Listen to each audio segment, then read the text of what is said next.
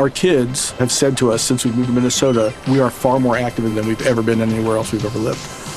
Moving to Minnesota opened up a lot of doors for us. Just this overall sense of community, of values that, Minnesotans have. It's a real accepting, loving community, especially with 2 young kids. See what makes Minnesota the star of the North. New residents share why they love calling it home at exploreminnesota.com/live. Suspense. Tonight, Roma Wines bring you Robert Taylor in The House in Cypress Canyon, a suspense play produced, edited, and directed for Roma Wines by William Spear. Suspense, radio's outstanding theater of thrills, is presented for your enjoyment by Roma Wines. That's R-O-M-A, Roma Wines. Those better-tasting California wines enjoyed by more Americans than any other wine. Yes, right now, a glassful would be very pleasant, as Roma Wines bring you Robert Taylor in a remarkable tale of suspense.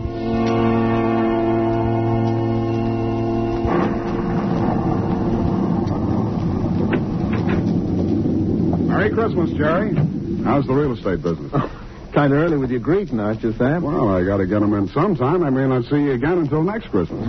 If this real estate racket gets any crazy, I'll be dead by next Christmas. I'm glad you could get up here, though, Sam. What's on your mind, Jerry? You'll probably shoot me when you hear it, Sam, because I'm probably nuts. But doggone it, you're a detective and you're my pal, and I just had to tell somebody. Oh, you sound like it's serious. That's just it. I don't know what it is, Sam, but... Now, listen, you know we're agents for a group of houses up in Cypress Canyon. Those places that were started before the war, never got finished. Oh, yeah. All they got in were the foundations, just concrete and a couple of beams. Well, they've been finished now. In fact, I'm putting up for rent on the last of them today. Well, what do you want? Police protection from the mob? Listen, Sam, this house that I'm talking about, it's got a number now of 2256. But before, when the men went back to work on it about 3 months ago, well, they just started when the foreman on the job brought me a shoebox that he'd found up on a beam. And this box had a manuscript in it, a story kind of, all written out. Yeah. Well, he gave me the thing. I read it. I didn't think much about it. I put it in my desk. But the other day, and I happened to drive by there, I saw the number on the house and what the house looked like. I thought of this manuscript. Well, I don't like it. That's all. There's something funny about it. What's funny about it? Well, mind you, this thing was found in an unfinished house in Cypress Canyon.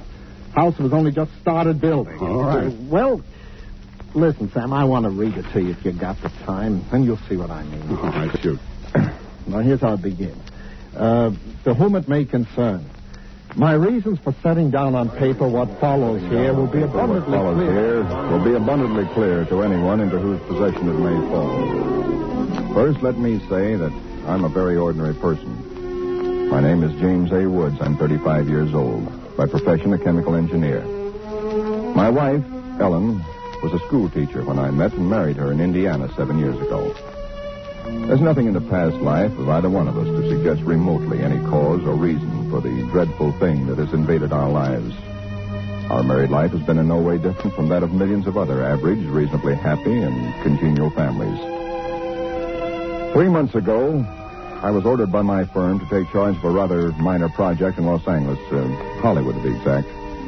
The order was a sudden one. There'd been no time to secure accommodations, and conditions being what they are, the inevitable result was that until day before yesterday, we'd been living in the cramped quarters of one of those characteristic California motels. Needless to say, most of our spare time had been devoted to a search for something more permanent and comfortable, but the fruits of these efforts had been financially and in every other way a geometrical progression of discouragement. Until last Saturday afternoon, only 4 days before Christmas. We were driving into town on our way to a movie when Ellen saw it. Jim, look. What? That sign in front of that real estate office. Oh, yeah. But don't you see what it says? For rent, furnished, 2-bedroom house, close in, immediate occupancy. Yeah, Aren't you going to stop? Oh, Ellen, you know a sign like that. It mean right out in plain sight in front of a real estate office. Oh, yeah, but Jim... Either they want $600 a month... We'll never know until we ask. If it's any good at all, there are probably 50 people fighting for it right back there now. Well, honey, there's no harm in trying now, is there? You really want to go back? Oh, it's probably foolish, but what can we lose? Okay. Oh, darling, come on, cheer up. How do you know? Maybe our luck's changed. Maybe fate's going to give us a nice new house for a Christmas present.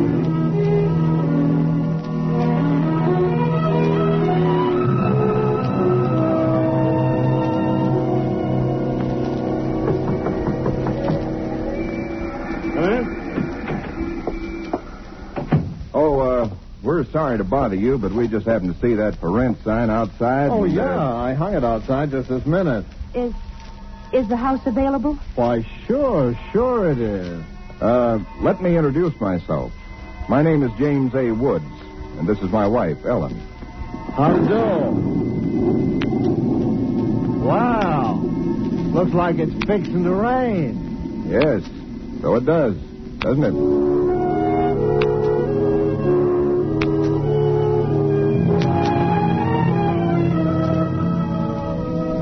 Well, it was one of those things. The real estate agent had just been authorized to rent the place by mail that morning, and he'd hardly had time to look at it himself and put up his sign when we drove up. It was just an ordinary little California house about halfway up Cypress Canyon, number 2256. Just an ordinary, undistinguished little house. The agent didn't know much about it. Construction on it had been stopped by the war, and it had just been completed and furnished lately. Been vacant while somebody's estate was being settled, and now it was owned by a bank in Sacramento. Of course, we didn't Got care this about key it. in the mail along with the authorization to rent. Only one there is, because you can have duplicates made. Seems to stick a little. Oh, no, there it is.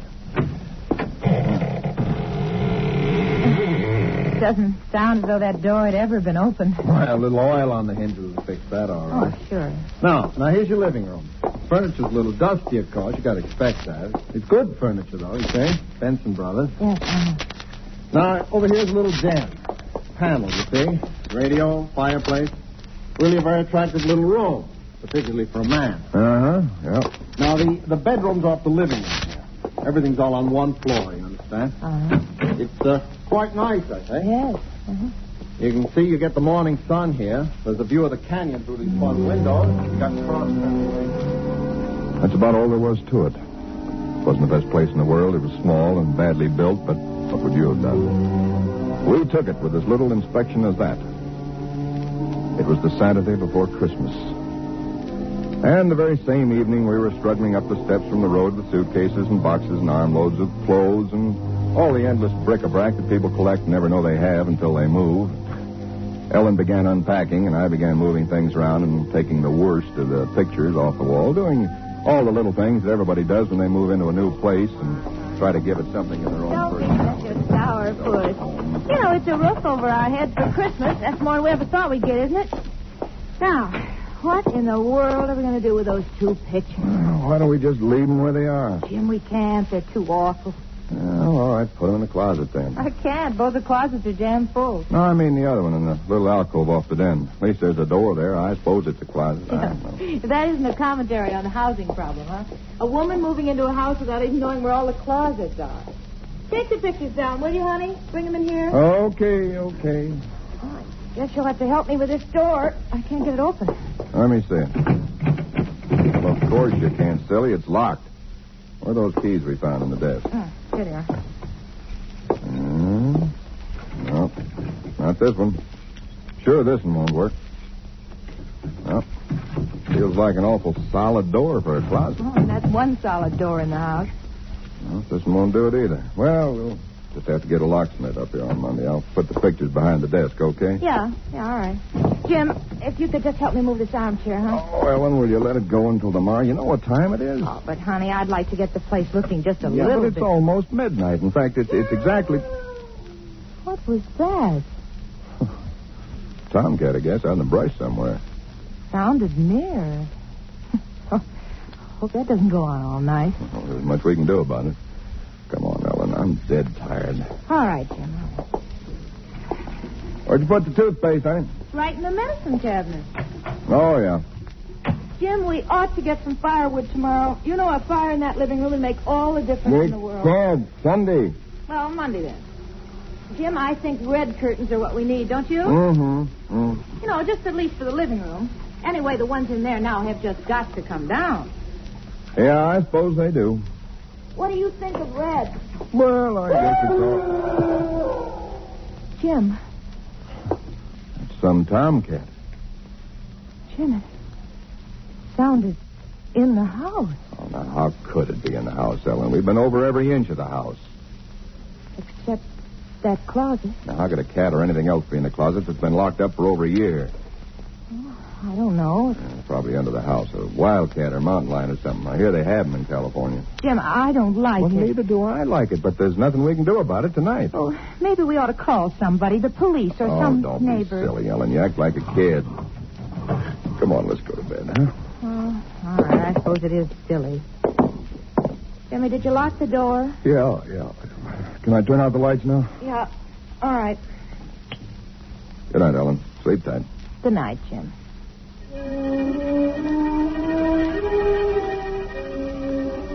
I don't know what time it was. Perhaps an hour, perhaps only a half hour later.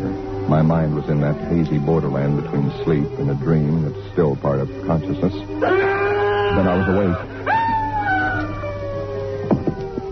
Ellen, are you all right? Yes. Did you have a nightmare or something? No. I heard it, too. Well, that didn't sound like any cat. Put on the light. Yeah. It seemed to be out there, Jim, in the house somewhere. I'm going to look into this. Jim, you be careful. Come on. Where's my shotgun? In the den, I think. Jim. What? There's something wet What? Wet? running from under the closet door. Sticky. Ellen, don't touch it. I had to. Jim, it's blood.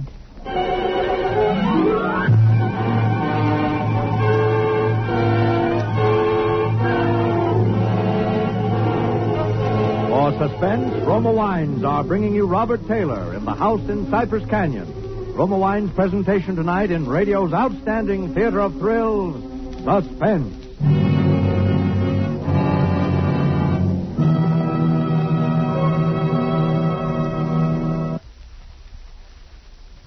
And now, Roma Wines bring back to our Hollywood soundstage Robert Taylor as James A. Woods, with Kathy Lewis as his wife Ellen, in The House in Cypress Canyon. A tale well calculated to keep you in suspense.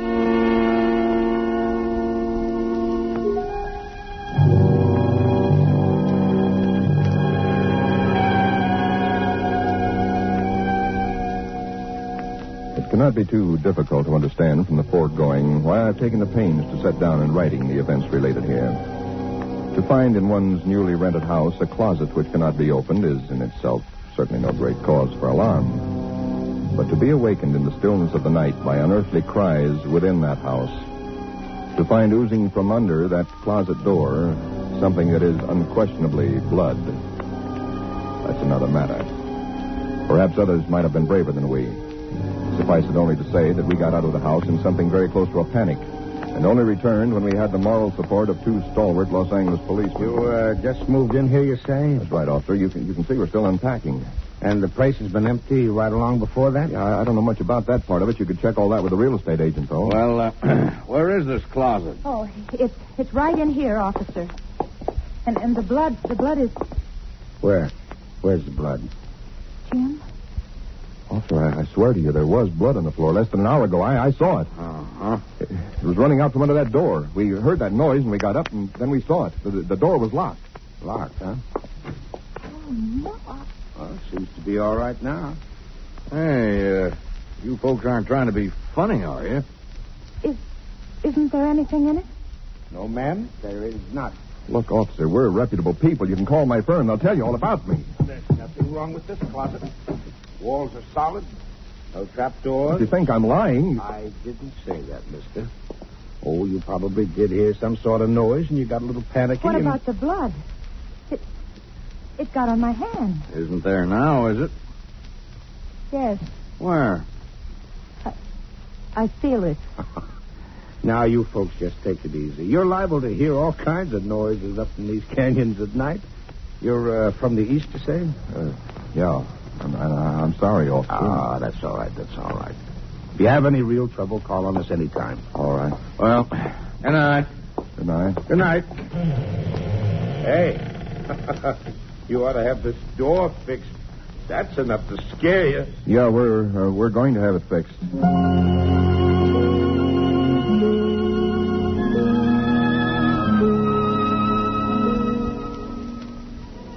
We didn't say much about it after that. There wasn't much that could be said.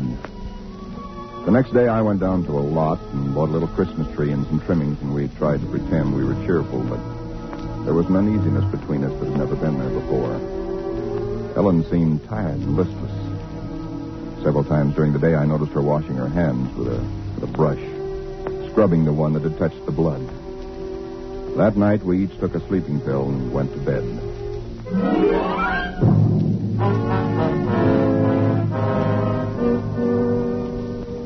It was sometime after midnight when I was suddenly wide awake and staring into the darkness. In some way, I knew at once and instinctively what had awakened me. Ellen was not in her bed nor in the room. The nameless thing I feared gripped at my heart until I could scarcely breathe. I opened the bedroom door and started through the house, putting on every light that I could find. There was not much to search, but I searched thoroughly. The living room, the kitchen, bathroom, den, even the garage. And all the time, the dread of looking where I knew at last I must look. For I think I knew from the very first time where I'd find her. It must have been a full minute that I stood before that closet door. Then I opened it. She stood there rigid, her arms at her sides, her fingers extended like claws. Her hair was over her face, her eyes stared out of it. Her lips were drawn back in a grin like an animal at bay. For a moment I was frozen with the horror of it.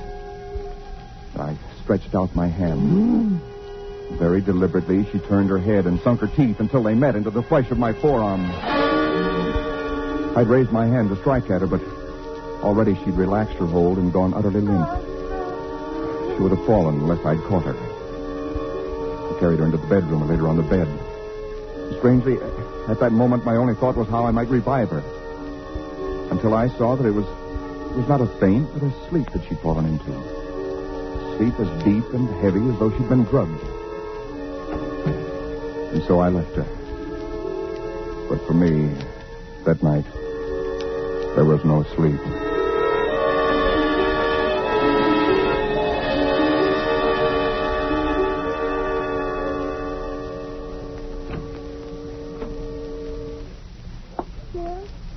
Yes, Ellen?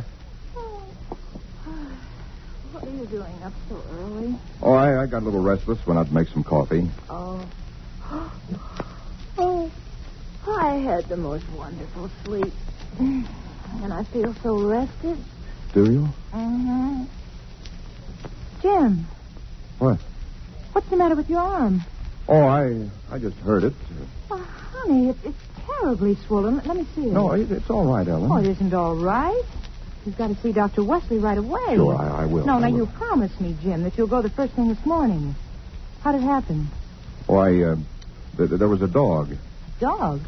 Yeah, I heard him trying to chew through the screen door. I went out to chase him away, and he bit me. Well, you mean there's all that racket and I didn't even wake up? No, Ellen, you didn't even wake up.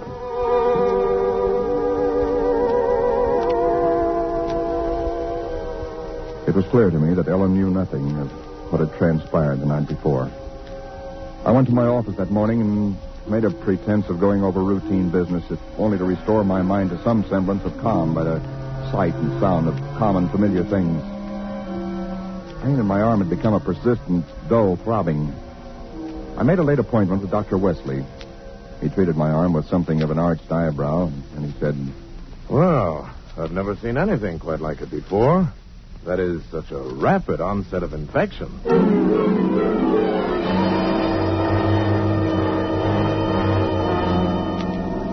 It was dark when I left his office. I hadn't realized it was so late. Driving home, my car seemed sluggish until I saw the needle on the dashboard and realized that I was pushing it to the utmost of its speed. I was racing home to prevent something before it was too late, before the darkness conspired against me. For somehow I already knew with certainty that it was the darkness and the night that I had to fear. The curves of the canyon seemed endless. And then the cold fear leaped up inside me. My house, too, was dark. went slowly up the stone steps in the road, looking, praying for some sign of light or life. There was none. The house was empty. Ellen was gone. I looked with the same self-torturing thoroughness, and in that closet first of all, knowing as I did so that it was hopeless. And so, alone in that empty house, I waited, powerless and helpless now, deadened in thought and will, empty as the house itself, save only for the overwhelming sense of a terrible foreboding. Sometime in the early hours of the morning, I snapped on the radio, shortwave. Why? Surely a minor question now. I only know that I did. And then I heard it. Car 58, car 58, go to Laurel Canyon, the 4000 block. A report that a man has been injured or attacked. Condition thought to be critical. Ambulance will follow. That is all. I was there almost before the police, edging my way through the little crowd, staring down at the man lying there in his white uniform under the streetlight. Yeah, the milkman, poor guy. I heard him scream, but when I got here, just like this. All right, stand back, stand back. Please stand back. Well, you again. I heard it on the radio. I lived just down the road. Yeah, I remember. What happened? Well, take a look. Maybe you can tell us. He was dead. And he was lying on his back. And his throat had been torn out, as though by the fangs of some wild animal.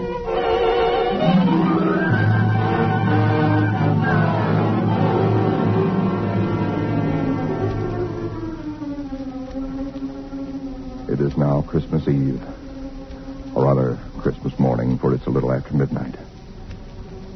I've been waiting here in the stillness of this empty house for nearly 24 hours, waiting for the end. Already once tonight I've heard that dreadful wailing cry somewhere in the hills. I've nailed up the closet door, but that I know is childish, useless. My arm is horribly swollen and turning black, but that's nothing. It's another end that I foresee, as surely as other men foresee the rising of the sun. I hear the cry again. It's nearer now. I shall leave these notes in a sealed envelope and put it in a shoebox, in the hope that someone will give credence to these dark and terrible events, if indeed such nameless horrors can ever yield to mortal understanding. As for myself, I feel no longer any fear or even sorrow, only a desire that the end and the thing that I must do may come soon. And it will be soon, I know. Yes. For there is someone at the door.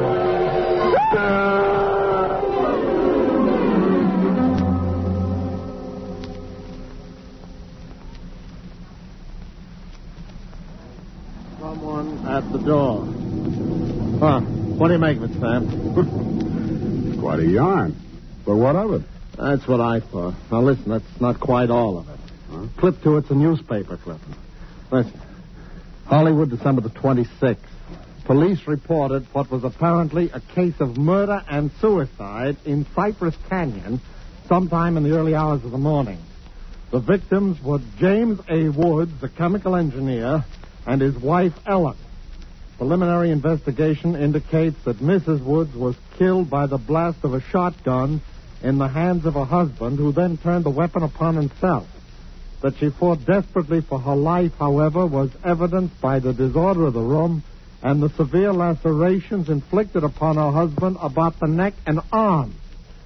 This is the second tragedy to be reported in Cypress Canyon within 24 hours, the other being the unexplained death of Frank Polanski, a milkman. Well, no such murders or whatever they were ever occurred, if that's what's worrying.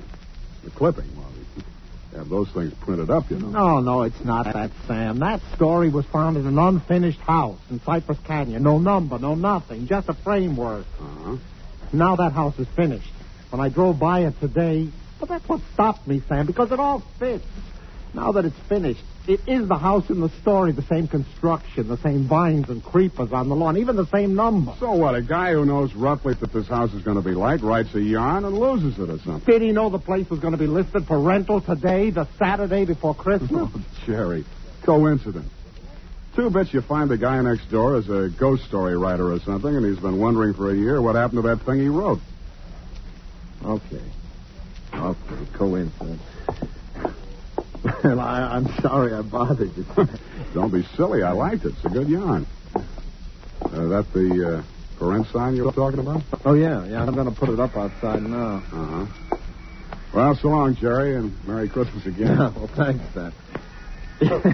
I guess I was kind of silly, all right. Listen, when a guy named, whatever it is, Woods, with a wife named Ellen, comes in to rent that place from you, then you can start worrying. Yeah.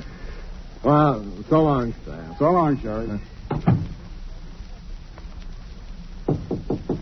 Come in.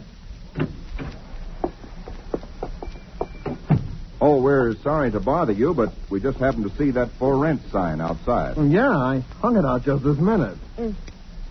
Is the house available? Oh, sure it is. Let me introduce myself. My name is James A. Woods, and this is my wife, Ellen. How do? Wow. Looks like it's fixing to... Yes, it does, doesn't it?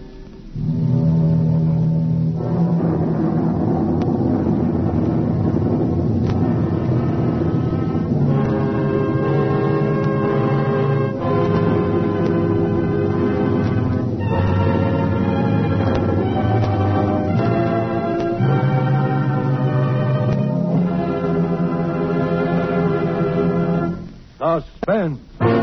Presented by Roma Wines, R-O-M-A, Roma Wines, selected for your pleasure from the world's greatest reserves of fine wine. Suspense. This is CBS, the Columbia Broadcasting System. Discover why critics are calling Kingdom of the Planet of the Apes the best film of the franchise. What a wonderful day! It's a jaw-dropping spectacle that demands to be seen on the biggest screen possible. I need to go. Hang on. It is our time.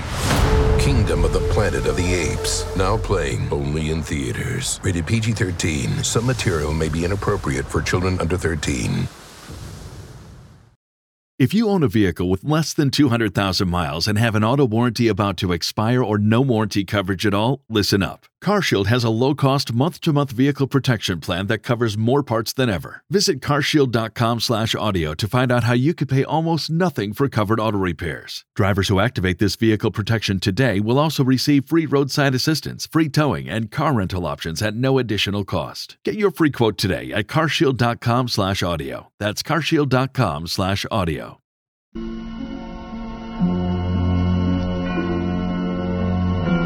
Yes, Roma wines taste better because only Roma selects from the world's greatest wine reserves for your pleasure.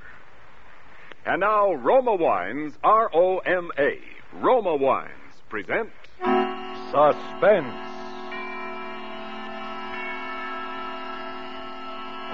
Tonight, Roma Wines brings the MGM star, Miss Susan Peters, in They Call Me Patrice, a suspense play produced, edited, and directed for Roma Wines by William Spear.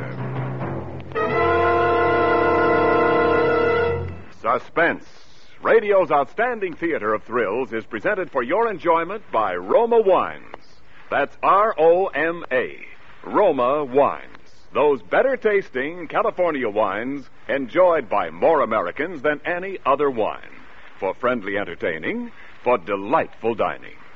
Yes, right now, a glassful would be very pleasant as Roma Wines bring you Susan Peters in a remarkable tale of suspense.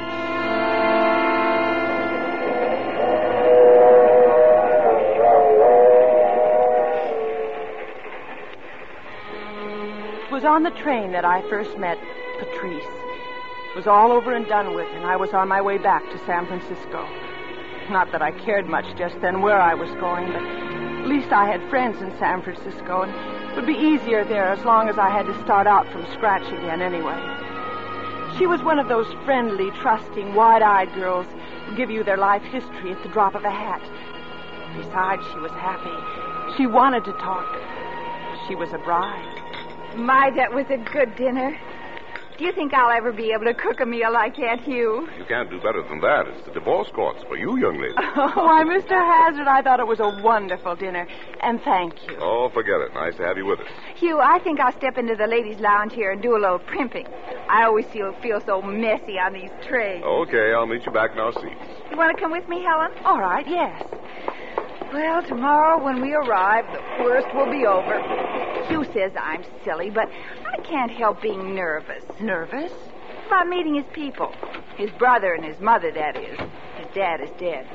They're terribly wealthy, I guess. I suppose I'm a snob. That shouldn't make any difference, should it? It's nice, though. Oh, but they'll like you, don't you worry. But sometimes I'm afraid they'll expect that nothing less than a raving beauty is good enough for their Hugh. And I know I'm not that. Well, don't they even know what you look like? Not even a picture. Isn't that awful? But you see, we were married in Europe. We were both working for UNRWA. And then we had a chance to get a boat right back home the next day. And all we had time to do was to send them a cable. And now I'm scared to death.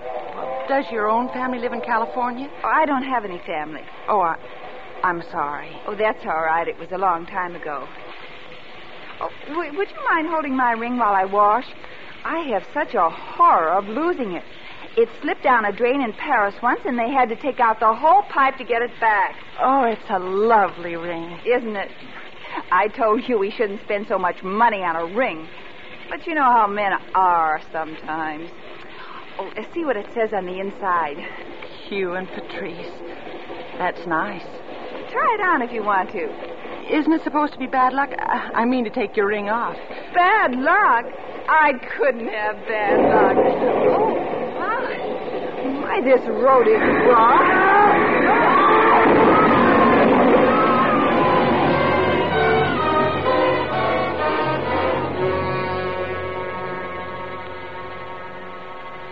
First, it seemed as though everything was white.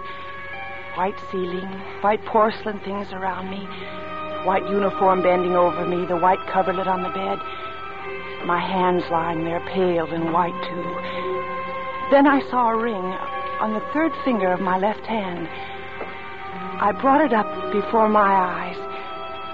Things began to come back again. Well, how are you feeling now? How long have I been here? Almost 2 days. What happened? What happened to... To who? There was another girl. I was talking to another girl, and then... Is she all right? Did you know her very well? Just on the train. Is she all right? No. She's dead? Yes. Oh. Is there anyone else you want to ask about? What happened to... To him? Yes. You're going to have to be a very brave girl. Can you be? Yes. Your husband wasn't saved either, Patrice.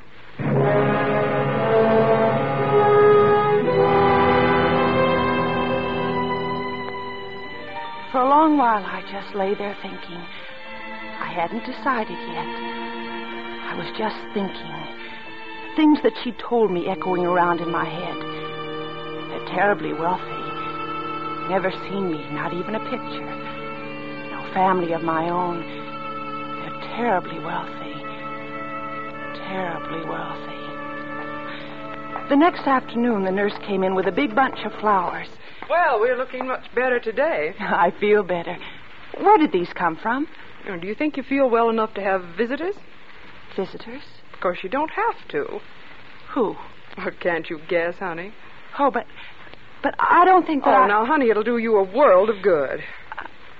I'm frightened. Frightened? But I've never seen them before. You haven't? Well, I declare, but don't you worry one little bit, honey. They're just the nicest folks you'd ever want to meet anywhere. I know they think an awful lot of you. Do they?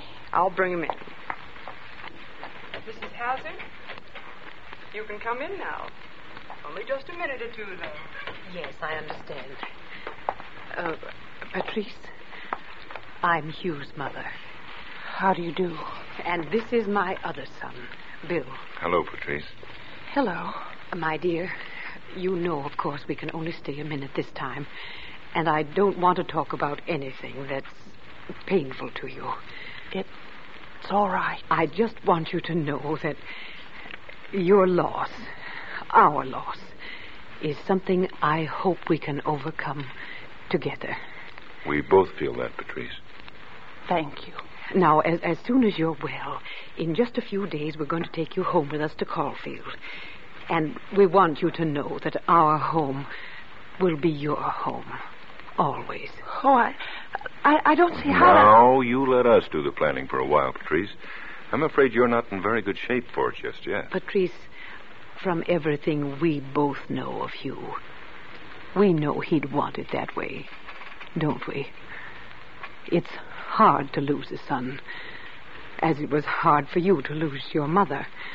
I know. But it'll all be easier now that I have a daughter, and you have a mother. Do you see? I don't know what to say, Mrs. Hazard. Not Mrs. Hazard, dear. From now on, it's Mother. You see, Come on, my dear. Say it. Yes, Mother.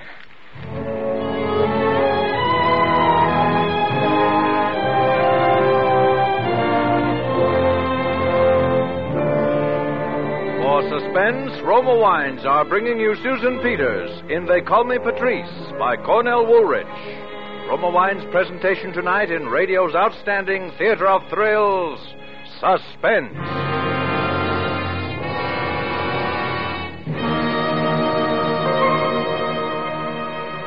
Between the acts of Suspense, this is Ken Niles for Roma Wines.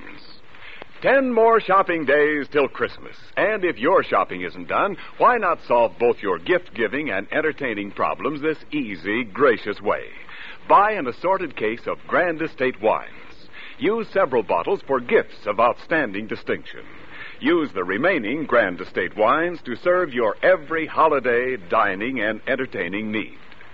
Grand Estate wines, the crowning achievement of vintner skill, are presented by Roma, America's greatest winemaker. You can give or serve Grand Estate wines proudly to anyone. For the taste excellence of Grand Estate wines bespeaks your desire to offer only the finest. Distinguish your Christmas giving and hospitality with all 5 Grand Estate California wines. For gracious entertaining, medium sherry, ruby port, and golden muscatel. For distinctive dining, Burgundy and Sauterne. This year, say Merry Christmas smartly with Grand Estate wines. And now, Roma Wines bring back to our Hollywood soundstage Susan Peters in They Call Me Patrice, a tale well calculated to keep you in suspense.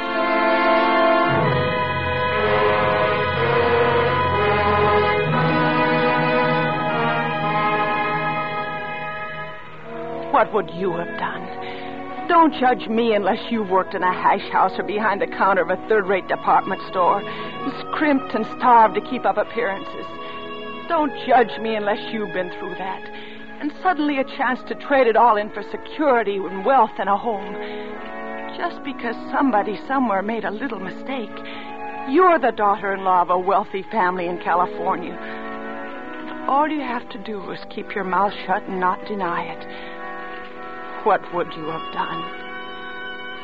I kept my mouth shut. And there were clothes and a car and a lovely room of my own. And a mother. And Bill. Bill was my brother-in-law. The brother-in-law of Patrice. Because I wasn't Helen Georgeson anymore. I wasn't the poor, bedraggled little girl who'd been divorced 2 months ago by a rotten leech of a husband. I was Patrice. For 2 months. And then everything seemed to happen at once. In just one day. Today. It began at breakfast this morning. More coffee, Bill? No, thanks. I have to run in a minute. You know, Patrice, I was in Paris once as a girl. Oh, many years ago. Tell me, has it changed much since those days? Changed? Well, how can she answer that, Mother? She wasn't there when you were, so how could she know if it's different than it was then? Oh, you know what I mean. Don't be so technical. Why, yes, it has changed, I suppose. You and Hugh were married there, weren't you? Well, no, Mother. London. Don't you remember the letter with some London letterhead? You mean the cable? No, dear, I remember the cable, of course. I mean the letter. And I'm positive it had a Paris postmark, Bill. I have it right upstairs somewhere. I can show you. Well, you hardly have to do that. Patrice certainly knows where she was married. All right, Smarty, we'll see. Which was it, Patrice? London or Paris? It was London. Well, I could have sworn... But we left right away for Paris.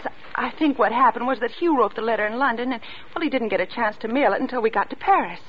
Well, that probably was it.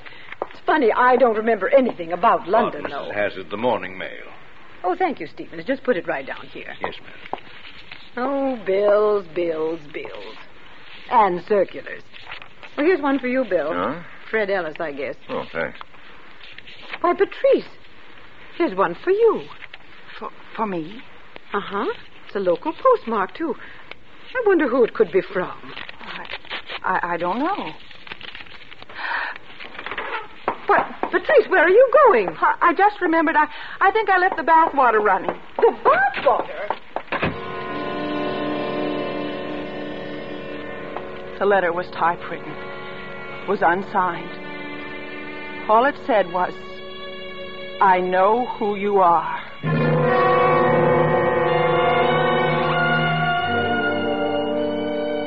It was in the afternoon that I got the phone call. And the hours in between were almost worse than anything else that's happened. Wondering who it was that knew who I was. It was just by luck that I was downstairs when it rang. Hello? I'd like to speak to Mrs. Hazard, please. The younger Mrs. Hazard. This is she. Oh. Hello, Helen. This is Steve. Steve. Well, I'm glad at least that you remember me. I was afraid that, under the circumstances, you might have forgotten. What do you want? I want to see you. You know I can't do that. Oh, but I must. I want to hear all about it, the train wreck and everything. It can't be done. Now, Helen, I simply won't take no for an answer. You'll drive out of town along the lake road, and about 5 miles out on the left, you'll see a little bungalow with a green coupe standing in front of it. I'll be waiting. Look, Steve, Helen, for your own good, I think you'd better come. In fact, I know you'd better come.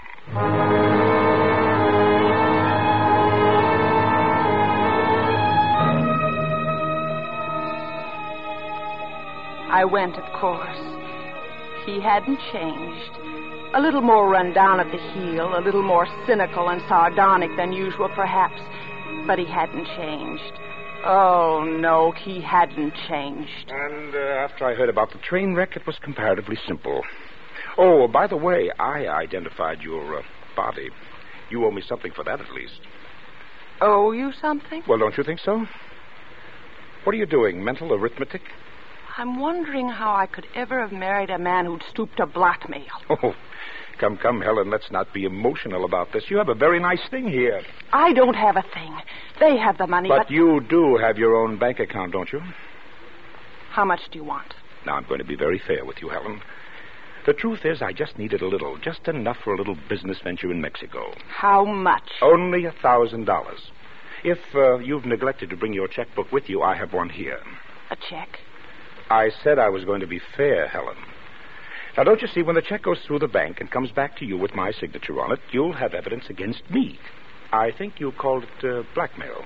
Do you know another name for it? I think you're being a little unkind, considering that when you get that check back, you'll have permanent insurance against my asking you for any more. Now, here. Make the check out to me, Helen, not to cash. The name is Stephen Georgeson, if you remember. I remember. Thank you.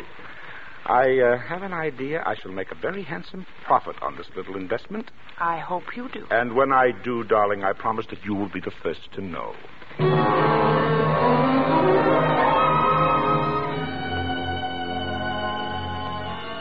That should have been enough. Enough for one day. But I might have known that it wouldn't be. I might have known if I'd stopped to think that I was only getting in deeper and deeper. There was a strange car in front of the house when I got back. Tried to come in quietly for fear someone would ask where I'd been. The family was in the library and they couldn't help but see me. Oh, Patrice. Yes, Mother? Won't you come in a minute, my dear? Patrice, do you know Mr. Winthrop? I don't believe I do. Mr. Winthrop is our attorney. How do you do? Sit down, Patrice. Join the party. Yes, dear, we want you to hear this. It concerns you. Well, I think I've just about done my part. The rest of it's up to you two. All right. Shall I sign now? Well, I think you'd better tell Patrice first. Don't you think she ought to know? Well, I'll tell her if you like. Perhaps I can explain it a little easier. You see, Mrs. Hazard is changing her will. Her will? Yes. Previously, her estate had been equally divided between her two sons. But now, since there is only one remaining heir, that is Bill, she is adding a codicil providing that one half of her estate shall now go to you. Well, don't look that way about it, Patrice. You're not doing anybody out of anything. I have the business Dad left me. No, you mustn't do it. Why, it was Bill's own suggestion, my dear. I don't want any part of it. Don't you see? She feels that way on account of Hugh. I know, but Patrice. You'd better go after her. Try to talk to her. All right. Patrice, wait a minute. Listen to me. Patrice, what in the world? Oh, you and your mother have been so wonderful to me. Well, why not? You're one of the family now. Oh, I don't deserve it, that's all. Listen, Patrice. Something I want to tell you. Very seriously. I'll admit that at first I wondered if you're coming to us. If the money had anything to do with it. I wondered about one or two other little things, but now I know. Because I know you, but changing the will won't really make any difference now because I... No, wait, Bill. Don't. You know, don't you? Bill, not yet. This isn't the time. I know it hasn't been very long, but I've got to tell you now. I love you, Patrice. I want you to marry me. Oh, Bill. Is it as bad as all that? I know I didn't say it right, but I see you every day, Patrice. I'm with you every day. I just... Why couldn't you have given me just a few more days? Then there is some hope, Patrice? I don't know. Patrice, is it the past? Oh, no. I've never really been in love. I've got to go now, Bill. Are you afraid I'd kiss you? I'm afraid I'll want you to.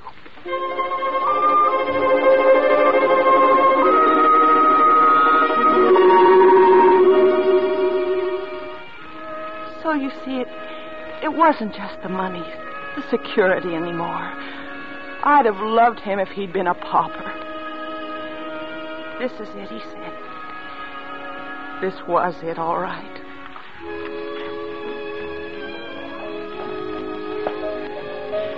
First, I had wanted to go to the dance at the country club and be stared at and asked tactful questions about Hugh. But now I was glad. Now it was pure escape from the turmoil of my thoughts, the guilt and the indecision. Pure escape, I thought. Well, if I'd known you danced this well... Do I? Hasn't anyone ever told you that before? Oh, not really. Well, then I'll continue.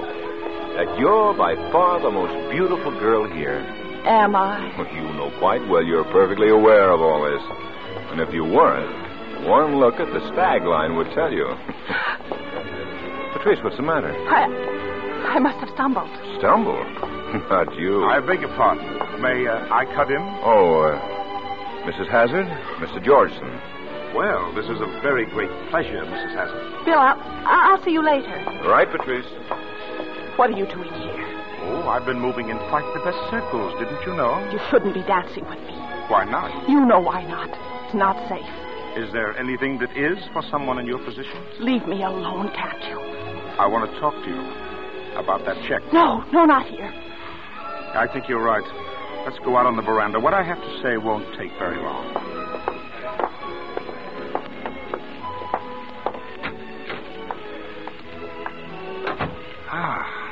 Yes, I think it's much better out here. All right, Steve. What about the check? Oh, yes, indeed, yes. It's quite the nicest check I've ever had. In fact, I've still got it.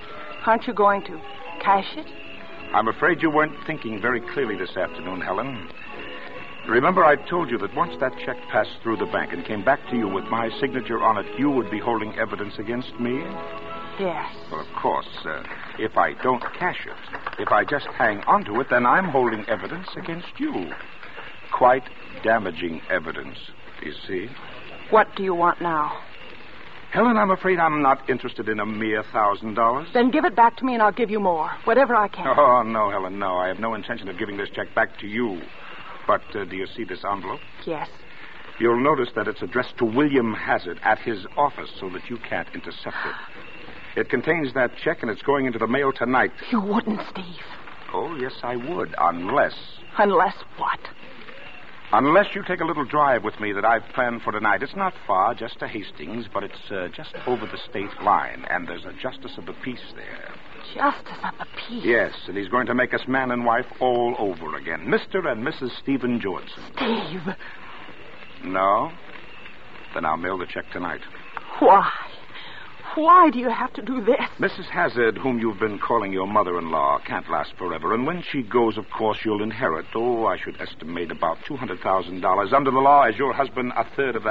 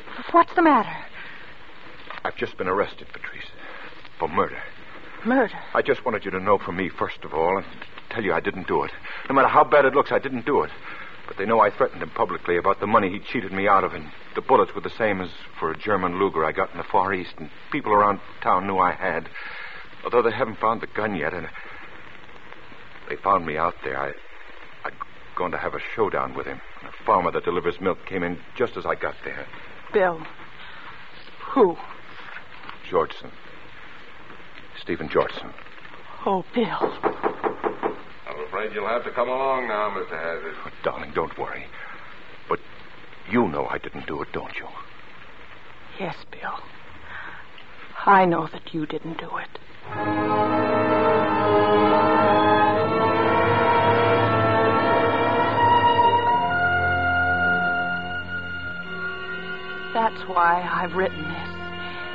It's one of those things you read about in the papers. A signed confession. Oh, they've been terribly nice to me. Hired the best lawyers. They say maybe I won't get too bad a sentence. And Bill says that no matter how long it is, he'll still be waiting. But I wonder.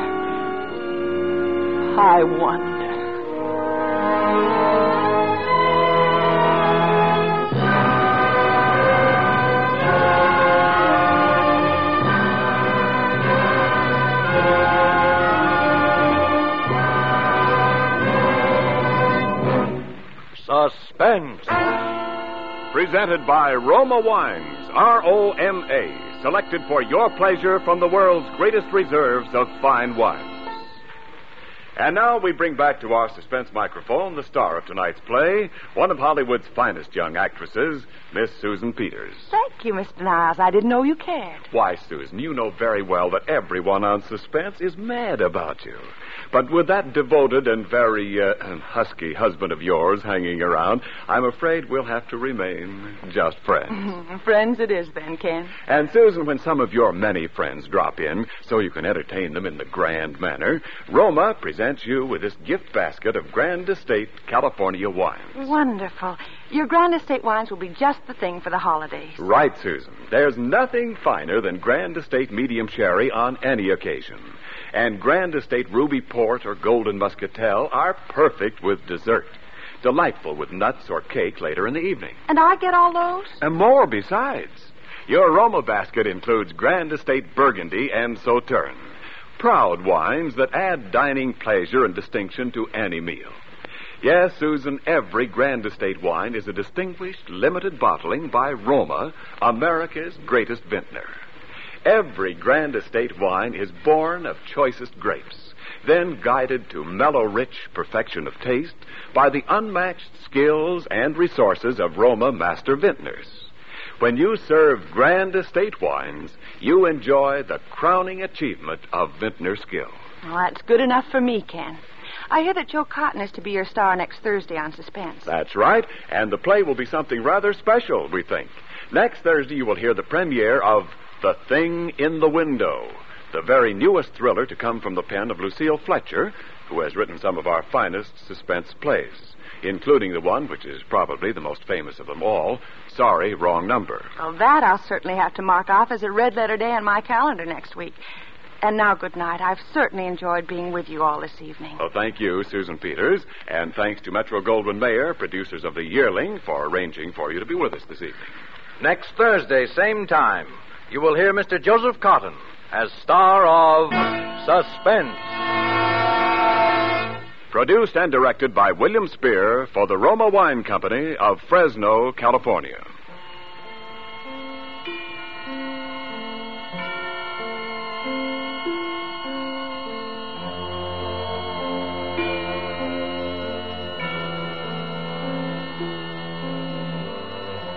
Our kids have said to us since we moved to Minnesota, we are far more active than we've ever been anywhere else we've ever lived. Moving to Minnesota opened up a lot of doors for us. Just this overall sense of community, the values that, Minnesotans have. It's a real accepting, loving community, especially with two young kids. See what makes Minnesota the star of the North. New residents share why they love calling it home at exploreminnesota.com/live.